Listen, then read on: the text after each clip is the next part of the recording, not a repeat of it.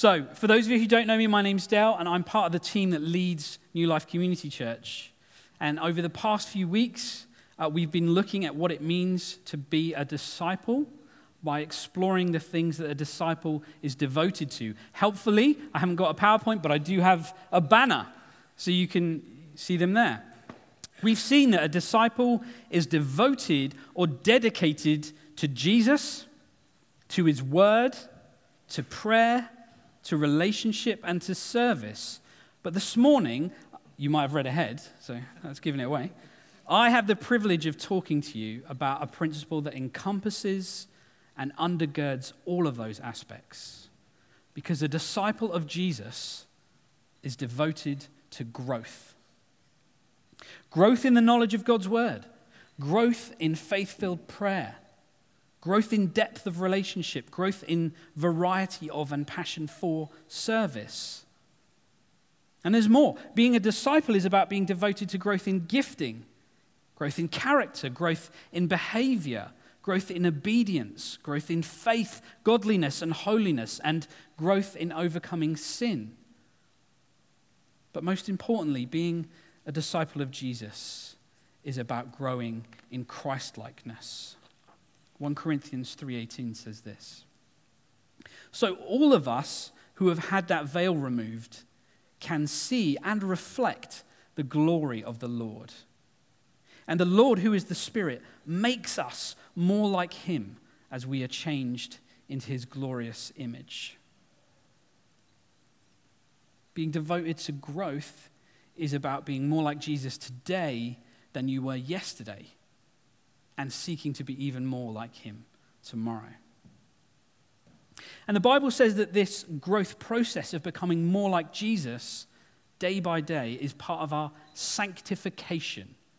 That's a churchy word in one sense, but it's basically describing the way that God takes us, separates us out from the world, and transforms us so that we're made fit to be used for the things that God intends for us.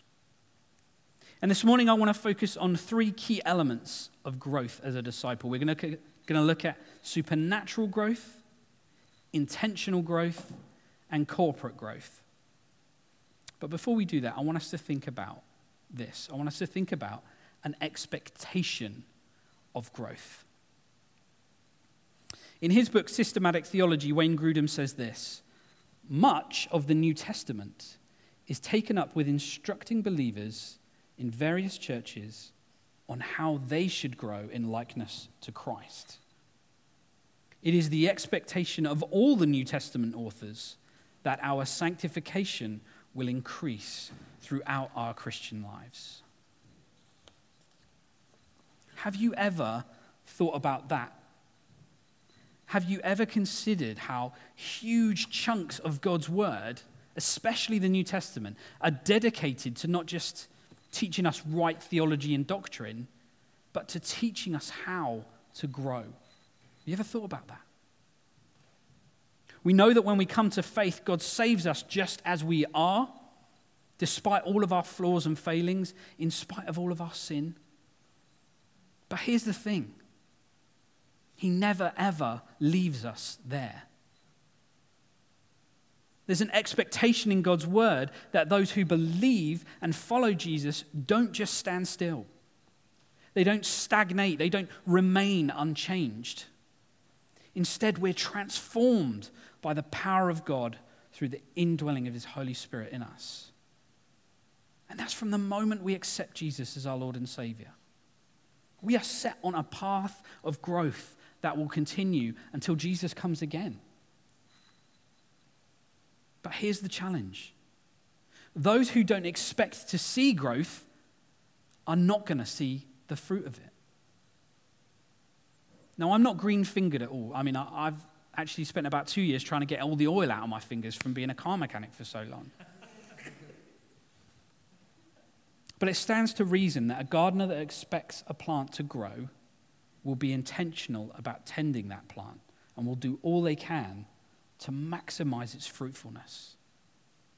Whereas a gardener that has no expectation of growth whatsoever will ignore the plant, which will likely wither and produce little or no fruitfulness at all. That makes sense to me. But the same is true of us, you know. If we don't have any expectation that we'll ever grow, then we're not going to see much growth.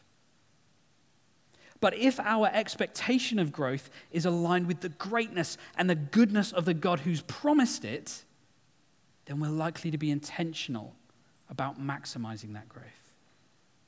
And you know what that means? That means we can see exceptional growth in our lives. I want to flesh this out a little bit with a personal illustration. You know, when I preach, I normally like to share something about myself with you. I appreciate that's actually a little bit vulnerable for me, so just bear with me as I deliver it. Have you ever heard of angry little man syndrome? I see that you have. It causes shorter men to behave more aggressively and generally be more angry. Now, you may have noticed that I ain't the tallest tree in the forest. And whether it's because of this syndrome or some other reason, I couldn't tell you, but I can tell you that even though I gave my life to Jesus when I was about 13, for much of my life, I was an angry man. I stopped going to church not long after I was baptized, and that is when I really started to notice this anger issue. I don't know if you would believe this about me, but as a young man, I got into a lot of confrontations. I had a lot of fights. I put someone through a garden fence, got cautioned by the police. I beat my way through someone's door to get to somebody else.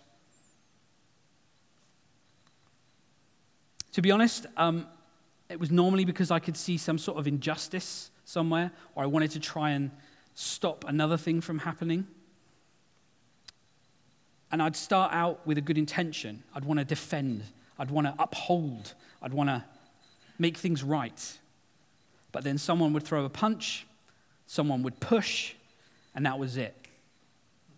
The anger would come out of nowhere, and like a red mist, it would descend over my eyes, and I would just go. You've ever seen like a ferret? All right? That's what I was like.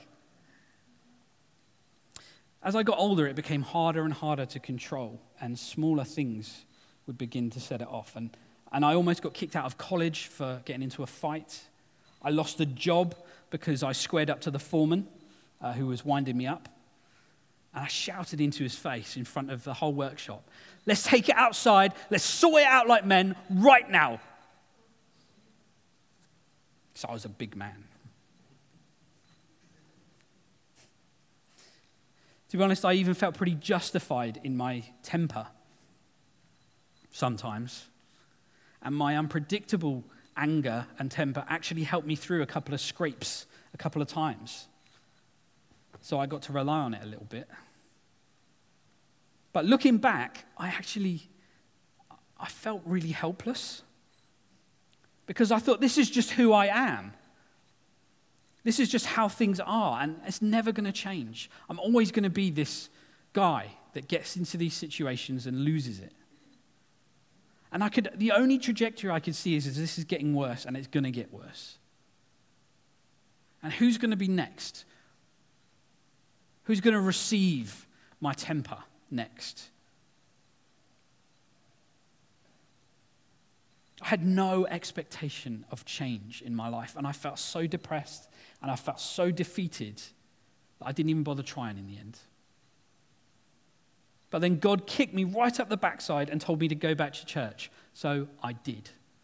I started reading my Bible again, and I found passages like James 1:19-20, where he says, "Know this, my beloved brothers, let every person be quick to hear, slow to speak, slow to anger, for the anger of man does not produce the righteousness of God." Proverbs 14:17, "A man of quick temper acts foolishly, and a man of evil devices is hated." Suddenly, I saw my anger for what it really was. It was foolish. It was evil. And my anger wasn't justified. It didn't bring any of God's goodness into the world. If anything, it robbed me and others of it. And even though I still felt small and helpless in the face of it, as I read God's word and I meditated on it and I prayed, I got a big picture of God and his goodness. And that stirred my expectation that not only could he do whatever he wanted with me, but that he would do that. And so even though I felt ashamed, I began to repent and ask God to help me with my problem. And I put some practical things in place so that I could begin to control my temper. I began to remove myself from situations when I started to get irritated, so I could calm down. But more importantly, in those moments, I prayed right there and then that God would change me. Not the situation, not the circumstances. I prayed God would change me so that I'd react differently, so that the anger I was feeling would be dissipated.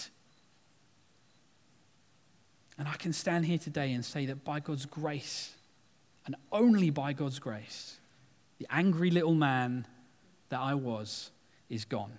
I mean, on the outside, I'm still a little man, and I still get angry, but God has done a miraculous work of growth inside me. In fact, a funny story, just to break it up a little bit. I was at a commission, all churches together meeting the other day, and someone was praying for me, and they prayed a beautiful prayer over me. And right at the end of the prayer, they said, "And Lord Jesus, I pray that this man grows in stature." I have never said a heartier amen in my life.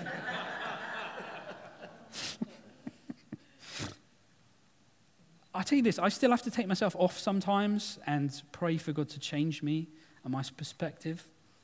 But I can testify to you that he does it every single time. Every single time. And I want to just, in line with what God's already doing this morning, I want to challenge you. Do you have an expectation of growth in your walk with Jesus? Are there areas of your life, even this morning, that God is convicting you of? Things that you know need to change? Are there things you're frustrated with in terms of growth in certain areas? Do you want to see breakthrough in those things? If you can say yes to any of those things, then I want to encourage you with the same truth that encouraged me. If you are a disciple of Jesus, then there is a supernatural growth that is already happening in you, whether you realize it or not. And that's what I want us to look at next, that supernatural growth. Let's take another look at 1 Corinthians 3:18 that we started with. And this time I'm going to read it from the ESV. "And we all, with unveiled face, beholding the glory of the Lord, are being transformed into the same image." That's the image of Jesus, right? "From one degree of glory to another." But here's the point I want to stress. "For this comes from the Lord, who is the Spirit." This comes from the Lord, who is the Spirit. So this is the growth in us that happens not as a result of our will or our efforts or even our feelings, but because of and through the supernatural, indwelling, transforming presence of God in us. Through the Holy Spirit, we have been changed, we are being changed, and we will be changed more and more into the likeness of Jesus. Do you know that?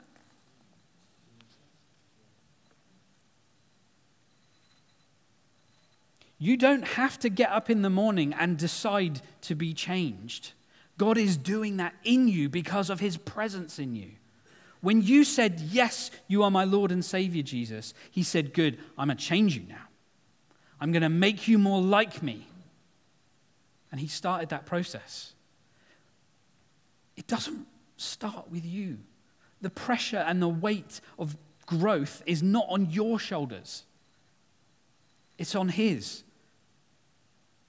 My shoulders are just little shoulders. I can't carry much. His shoulders are huge. You might say to me, but why is this so important? I'll tell you this, because with God, all things are possible. Amen? I want to read to you Psalm 104, verse 1 to 9. I mean, you can pick virtually any psalm or many parts of Scripture and get the same thing, but let all that I am praise the Lord. O Lord my God, how great you are. You are robed with honor and majesty. You are dressed in a robe of light. You stretch out the starry curtain of the heavens. You lay out the rafters of your home in the rain clouds. You make the clouds your chariot. You ride upon the wings of the wind. The winds are your messengers. Flames of fire are your servants. You placed the world on its foundation so it would never be moved. You clothed the earth with floods of water, water that covered even the mountains. At your command, the water fled. At the sound of your thunder, it hurried away. Mountains rose and valleys sank to the levels you decreed. Then you set a firm boundary for the seas so they would never again cover the earth. Can you do any of those things? Is any of that even remotely in your grasp? It's not, but it is in His. It is in His. Can you even begin to conceive of the might and the power, the awesome supernatural supremacy of the God who could do the things that this psalm is talking about? This is the God of the Bible. This is the God that we worship. And this, brothers and sisters, is the God who is at work in us. And when you realize that it's the God of the Bible who is already at work in you to bring about supernatural growth, suddenly your perspective opens up. Your problem gets a whole lot smaller and your job gets a whole lot easier. Because all you need to do is get out of His way and do all you can, like that gardener, to maximize that growth He's already begun in you.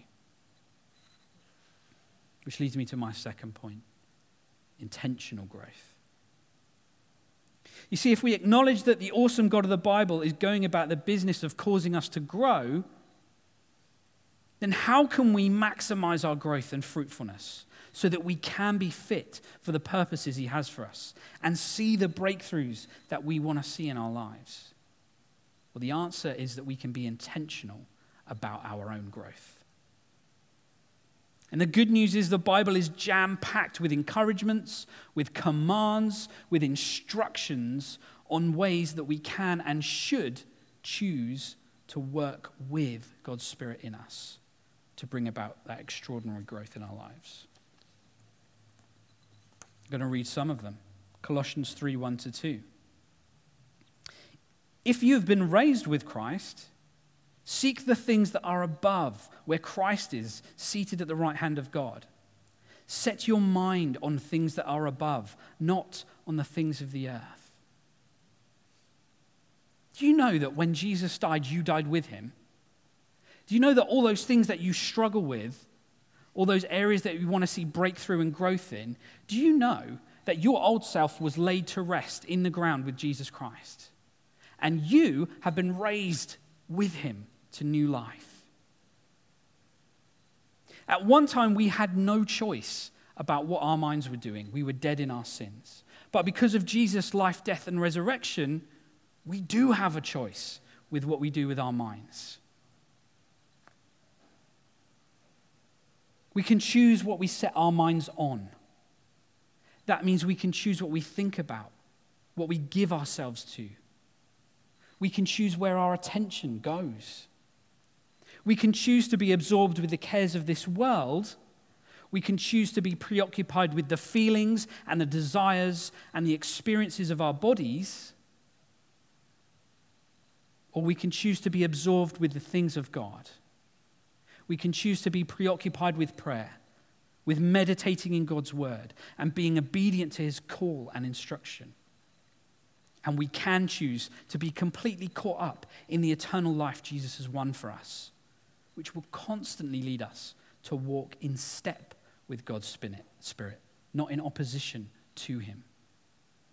And that will help to maximize our growth that he has already started. Romans 12, 1-2. Do not be conformed to this world, but be transformed by the renewal of your mind. As disciples devoted to growth, we're not to conform ourselves, and that's the sense here. We're not to conform ourselves to the mold that the world wants to impress upon us. Instead, we're called to take what's happening on the inside and display it on the outside. If God is at work supernaturally renewing our minds on the inside, then our job is to reflect that in our attitude and actions on the outside. We are to be completely transformed. And that word there in the Greek is the root word for metamorphosis. You recognize that word? That's what happens when a caterpillar goes from a caterpillar into a butterfly. Now, that's not what the writer had in mind originally, but that's what we've applied it to in English. It's that stark contrast between what it was and what it is. When the Bible tells us to be transformed, that's the kind of change that we are looking at. The difference between a little caterpillar and a beautiful butterfly. It's that stark. But what does that actually look like? What does that beautiful butterfly look like? Colossians 3, 5-10 says this. So put to death the sinful earthly things lurking within you. Have nothing to do with sexual immorality, impurity, lust, and evil desires. Don't be greedy, for a greedy person is an idolater, worshipping the things of the world. Because of these sins, the anger of God is coming. You used to do these things when your life was still part of this world. But now is the time to get rid of anger, rage, malicious behavior, slander, and dirty language. Don't lie to one another. For you have stripped off your old sinful nature and all its wicked deeds. Put on your new nature and be renewed as you learn to know your Creator and become like him. The apostle's talking about these things as though they're a filthy old set of clothes that are no longer any good.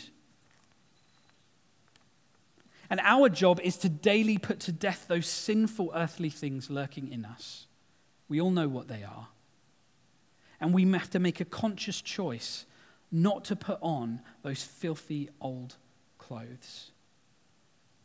And instead, verses 12-15, we must clothe ourselves with tender-hearted mercy, kindness, humility, gentleness, and patience. Make allowance for each other's faults and forgive anyone who offends you. Remember, the Lord forgave you, so you must forgive others. Above all, clothe yourselves with love, which binds us all together in perfect harmony. And let the peace that comes from Christ rule in your hearts. For as members of one body, you're called to live in peace and always be thankful. If we want to grow as disciples of Jesus, then we have to work with the Holy Spirit in us and what he is doing.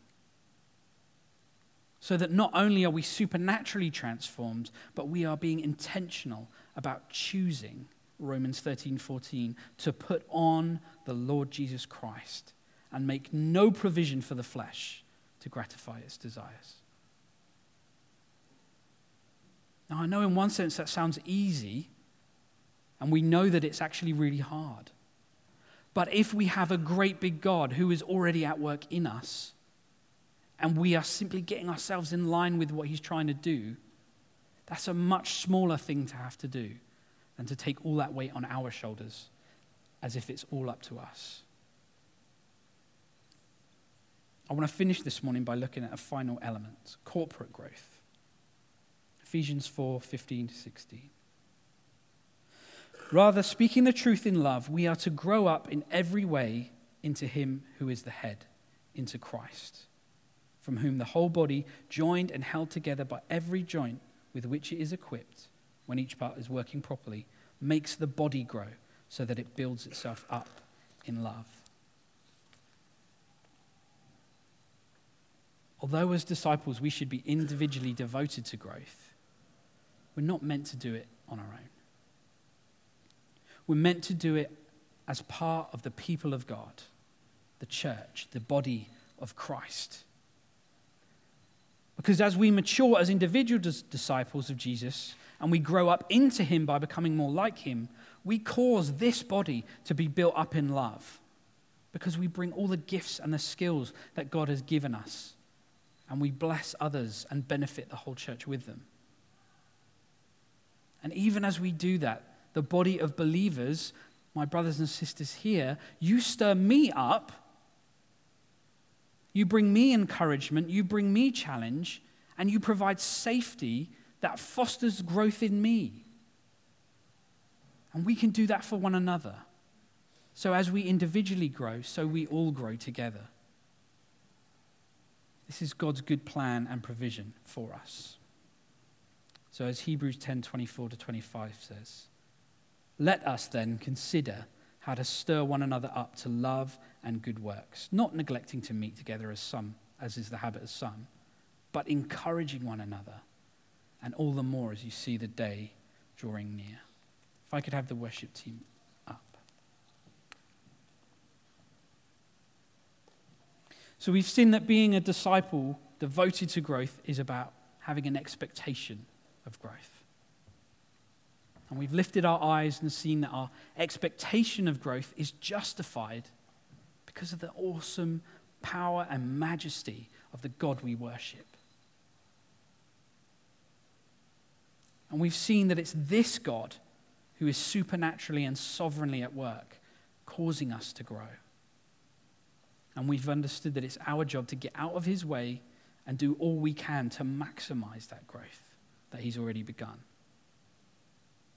And we do that by putting to death the sinful things in us and choosing to clothe ourselves in Christ every day. And finally, we've seen that we're not meant to grow alone, but in community with our brothers and sisters in the Lord. Remember, because of God at work in you, you are more like Jesus today than you were yesterday. The question I have for you is, what can you do today to be even more like him tomorrow?